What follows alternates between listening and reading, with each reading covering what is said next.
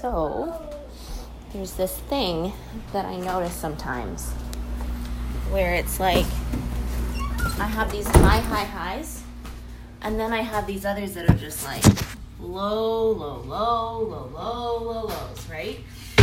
And it's kind of tricky because it's like it's quite a process of developing that like self-love, compassion component piece, because it's like intellectually I want to be there, right? It's like I want to, I want to be able to just like intellectualize everything and to be able to intellectually like get myself out of, my own sorrowful, emotionally charged, intense places, right? And, I might also know that, like if I'm having a hard time, then I'm supposed to like physically process it. I'm supposed to be doing some kind of yoga or some kind of moving physically through those emotions and like actually feeling the feelings, right? But then there's that part of me that's just like, I don't know, it's kind of like, I go back to that place that I would go in my therapy sessions, right? Where it's like, the therapist says something like, envision yourself in that place the first time that you felt shame, for example, or the first time that you just felt the onset of this feeling, basically, right? The first time you felt this feeling, right? And, so, I felt the power of healing, of going there, right? Going there and then imagining not just that little girl suffering, but also imagining myself being like a guardian angel, kind of like a godmother kind of figure person, and just going and picking up that girl and taking care of her, right? But that's a very intellectual way of dealing with that kind of sorrow, right? When someone's like in the height of that level of upset and, it's like, what do you do? And so, like I was praying today and I was like, please help me to apply all the things I know. I don't want to be a hypocrite. I don't want to be some kind of faithless person. I don't want to be somebody that is just going to like give up, right? But then there's that other side that's like, okay, so then I'm praying and then the answer comes. It's like, well, you can, like the next thing that you could do is, and then I get like 3 different ideas. So I move forward with one and I'm like listening and trying to like pay attention, move forward to another, try to pay attention, move forward to another, try to pay attention. And then I'm trying to also like do the cleaning thing, because I notice I do better when I do the cleaning thing. It's like cleaning therapy, right? It's like when I go to someone's place and I go do it for 2 hours, it's almost like not the same level as when I do yoga and like teach yoga, but it's similar, right? Like it's very vigorous, it's very demanding, very like, but it's also creating a beautiful product, right? When I do yoga, it's like I'm creating a beautiful product of someone's soul being a little bit more carved. You know what I mean? Like it's like they're able to see their soul for what it is a lot more clearly, and the beauty that's actually there. And when I like go and clean, it's like I get this opportunity to like mold and shape a space into what its original intention was, right? Letting go of all the extra clutter, the extra dirt, the extra grime and everything, and just carving out what was actually there the whole time, right? Kind of like, I think someone said it once, like I think it was like somebody, like a famous carver person, sculptor person, that said like, that's all I'm doing as an artist. I'm just carving out what was there the whole time. And that's what they're doing. And I like that description. So that's why I like those kinds of things, right? Like they're very physical and they are kind of artistic in some form, and they're really fulfilling, right? And I guess, it's been humbling for me recently because I've been just kind of dabbling a little bit more with just the reality of disabilities, right? The reality of what does the life look like post mental illness, schizophrenic mother, lifestyle, and what does an adult child's life look like from there on? It's like I remember as a youth, I really did feel like I needed support, right? So I would go to like the schizophrenia chapter of the region that I was in, just to see if there was like other youth that were struggling like I was, and just like to get that kind of support. But it seemed that really like most youth just gave up. Like there was nobody that was like reaching out to get help, right? And so then it also felt alone again. But, like maybe that's part of what is mine to do, right? Maybe that's part of me learning that there's this huge gap where, I guess there's 1 in 5 people that have schizophrenia, and then like the repercussions to their families because they have that, right? And, at the time, I was just so mad about it. I was like, why is this even a thing? Why do people have to have that as their life? Why do they have to have that kind of trouble? Why do they have to have family members that are affected by that kind of a trouble? Why does it have to be? And then as I was able to embrace it when I did, like as an 18-year-old, I got the prompting to not just like run away from it, but to actually stay with it and stick with it for a year at least, right? And be the kind of person that could just like find out what this was about. And it just turned out that was the year that my mom, right, like that she got to get the medication she needed, right? Up until that point, she was spending like the next 10, like she got her diagnosis when I was 9, right? And then like, 10 years later, it wasn't until 10 years later that she actually started getting the medication for it, right? And I just felt like, what was that, right? Like, I feel so sad that it took that long for her to get the help that she needed. And that it needed to come from her daughter to help her with that. And like, in some ways, I feel so poor about that situation. It's like, why does somebody that's suffering have to be so dependent on somebody else to help them? It just makes me wonder what her life would be like if I didn't stay home that day, that year, right? To help in that way. And I guess I can just have a piece of gratitude to be like, maybe that was okay though. Maybe it was okay. Because Heavenly Father knew that there was a way to help. And that it just took my humbling in some ways to make that happen. And, in some ways, like, I feel like that's so unfair, right? Like, to put so much pressure on a kid to step up and become something that they're not currently. And you know what I mean? But at the same time, that is kind of the call of people that have, illness and disabilities in their families, right? It's like everybody has the call. Many are called, few are chosen, right? And so that, I think that's just what it is. It's like learning to be okay that this is part of being called and this is part of being chosen, and and so maybe that was okay, and not even maybe, it was okay. All's well that ends well, right? And but then here's me having the repercussions of an adult that didn't really get a childhood, didn't really get much of a youthhood, kind of, right?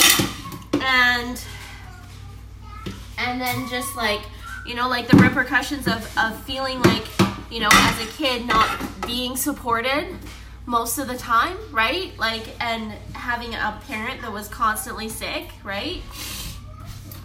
And just like those repercussions. Like, I was studying today in the scriptures about like, it was 2 Corinthians 9:7, and it was talking about being a cheerful giver. And I just flashed back to all the moments in my life when I was so grateful for cheerful givers in my life, because I never had that in my home, right? it was always the feeling of like obligation, right? And like, but there wasn't like this freedom feeling of feeling like, oh, I'm so glad you're here kind of thing, like this overabundance of gladness. And that's what I feel like a cheerful giver is able to access. It's like they know how loved they are, and so they have this like overabundance that they are so happy to pour into anyone that can walk into their footsteps, right? Like walk into their path, right? And that's what I want to tap into too, because I think of all the good people in my life that I know my heavenly parents put there on purpose so they could give me a testimony of what does it look like to have a cheerful giver, right? I may not have had that, in my home a lot, but I had it at school, right? I had it at like, different clubs that I was in, different parents of my friends. Almost every single one of my friends had like a fantastic parent that was a cheerful giver, right? But at the same time, that was me looking in, right? I was an outsider looking in, right? Like that's because in all of those situations, there's these people that are professional and they're in a professional place or they're in a public space and that's their public face, right? The public face just so happens to be a cheerful giver kind of a face, right? So here I am trying to learn the art of how do you be a cheerful giver when it's of the day-to-day grind, right? It's the day-to-day grind where, a person is just trying to process their own relationship with their heavenly parents, their own relationship with their self, their own relationship with their spouse, their own relationship with their children, right? And what does that look like, right? Like, what does that look like? And I think lately I've just been trying to step into this mindset of like, you know what? It just looks like what it looks like for each person, right? There's no cookie cutter way of what it's supposed to look like, but it's actually more about just finding out what that looks like for you, right? And then I think that's where the peace comes in, right? Because I think so often I do. It's easy for me to get caught up with, well, how does everybody else do it, right? Like, whereas instead, what if I could step into that place more often of like, well, how could I do it, right? What does me doing this look like, right? What does it look like 1 second at a time? What does it look like? Because I'm all about this micro habit thing, because I realize there's no way that I'm going to be able to like eat an elephant whole. And I'm really into the whole micro habit thing. This whole idea that, yeah, we have an opportunity to make great things happen by small and simple ways, right? By small and simple things, great things come to pass, right? And so that's what I think about this whole micro habit thing. It's like, yeah, it's a legit thing. It's like, just pay attention to what you can do this second, right? Pay attention to what you can do this, right now, and like in the small moments that you can control and do something about. And so I'm really grateful because, it's easy for me to get all flustered and confused and frustrated and, kind of like, I don't know if the word is melancholy, right? But like it can be so easy for me to get cynical and criticizing and all of this. But when I can get back down to the grounds and the foundation and the basis of what it is that I'm doing, it's easier for me to be like, you know what? It's going to be okay, right? Everything is going to be okay. This is just a part of the process of me growing, right? Of me learning, of me becoming, right? And that I can find some level of peace with that, to be like, this is what it looks like, right? This is what becoming looks like, right? It's not, it's an ordinary thing, right? I was so grateful for that thing, the one of the most recent podcasts that I listened to, the homeschool mom, and it was just so grounding to hear her say, it's okay to have ordinary days, right? Because I think for a long time, I had this facade in my head that every single day had to be like a party, right? It had to be like a grand celebration every single moment, every single day, right? and I just had this idea, that I was just constantly failing because I wasn't able to live up to that, right? This idea of what I thought it should be, right? But lately it's been kind of interesting to just kind of step into this zone of like, no, this is actually what life should be, right? This is actually what life is, right? This is, I think maybe it's just because perhaps I fell into that trap a little bit because in my growing up, every single day was a mundane, boring, ordinary, less than ordinary kind of a day, right? Unless if it was Chinese New Year, that was basically it, right? Like there was no big thing about birthdays really, nothing about Christmas, nothing about any other holiday. We would come home from school because it was a strike or it was a holiday or it was a weekend. And I remember it being the most depressing thing ever because it was just like, oh my goodness, now I'm going to have like the next 48 hours of nothing, right? And it was just daunting. It was super daunting. But, I can't say that I could blame that on the adults that were around me necessarily. Like, maybe their life was even worse. Maybe their best to offer me was ordinary versus worse than ordinary, right? You know what I mean? And I can give them that, right? Like, absolutely. I'm sure their lives were worse than ordinary. So them giving me ordinary was like a peaceful, beautiful gift of just a regular life, right?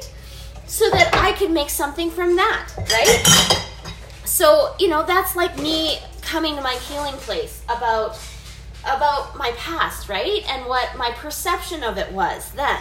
But what my perception of it now can be, because I have greater insight and greater perception and perspective about what does an adult life look like, and what are the pressures that are put on an adult just to be an adult, but then what are the pressures put on them when they are also, they've chosen to be a parent person, and you gotta give the parents a break sometimes, right? Because clearly, every parent that's become a parent, there's rarely a parent that's done it like 3 times, right? That's like, oh, I'll have 2 kids, then I'll wait 20 years, and then I'll have 2 more kids, and then I'll wait 20 years and have 2 more kids. You know what I mean? Like, every parent that's a parent is doing it for their first time, and so they're figuring it out as they go. They have some ideas of how they want to make it go, but you can only micromanage plans so much until you start to realize that your micromanaged plans were just in some ways kind of in vain, because clearly you could only really plan so much, right? Like you can only anticipate so much, and then from then on you just got to be able to move with what's relevant and what's actually current and what's actually the most important and what's the most essential and what, you know what I mean? So it's just kind of a fascinating journey to just kind of allow for the space to be what I am and to live the way that I live, and to not allow for so many of my triggers to run the show, right? I get triggers. I have gotten triggers a lot in the recent past, right? In the last year or 2 or whatever, where it's I'm trying to run a good regular day, and then just something pops up in the day that reminds me of this bad memory that I have about whatever, and then I get spun out, and then I'm just kind of in this world of okay, I thought I was here, but now I'm having a time warp. It's kind of like that feeling, you watch a movie and it's like a time warp show, and the kids are trying to do something, and then suddenly something happens, and then they time warp back to this place without them choosing, right? That's kind of how I feel inside sometimes. It's I go into this time warp, and I'm what the heck? I was just trying to have a regular experience. Well, how am I suddenly now time traveling back to this time when I wasn't even trying to really go there, right? But it's my spirit is no, we're going there, right? It's my spirit is now is the time to heal. Now is the time to go there. It's coming up for a reason, and you're healthy enough to be able to handle this now, and you're healthy enough to be the kind of person that could look at this past trial, this past memory, whatever, and look at it with fresh new eyes and do something about that, right? Kind of like that guardian angel mother figure person. And So that's kind of where I'm taking that now. It's like before I used to be like, no more triggers. Like, I don't want to have this power of being able to time travel and like, you know, do that stuff. Like, just like take that power away, take that gift away of being able to like be healed enough and present enough to handle like some of those past hurts and confusions and, you know, different things like that. But recently, it's like, you know what? Maybe that's okay. Maybe it's okay that, yeah, I'm in a season where I'm healed enough to be able to deal with some of that, and that it's all going to work out. But this is a part of it all working out, right? Recently, I was just like, okay, so when I teach a yoga class, I usually start it with like kind of like a spiritual thought or moment or like kind of like insight or things like that, and then I kind of invite people to just kind of think about that and like let that kind of like munch through as they're breathing into their poses and things. So one of the things that I mentioned was just like, I think it was actually at the end of a class, but basically I was just saying, I just feel like I'm entering a new chapter of my life, right? A new chapter of my life where, you know, instead of just being constantly this like baby in a car seat crying because, you know, my parents are taking me to Disneyland, but all I can focus on is how much I am uncomfortable in this car seat, right? Or like being a grumpy teenager, just like being dragged along, just feeling like a sheep, right? Being herded around.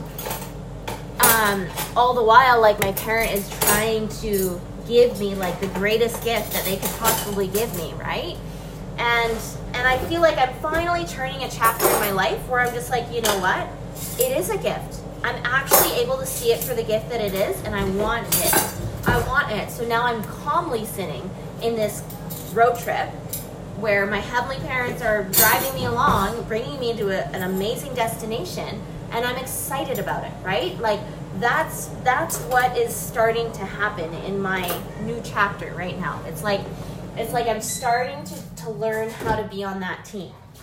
On the team of just like the miracle making team, like I've always wanted to be on, but like even more than that, like the miracle receiving team, where it's like there's miracles all around, and then like what am I going to do so that I can actually access those miracles and allow for those miracles to be the blessing that they're intended to be,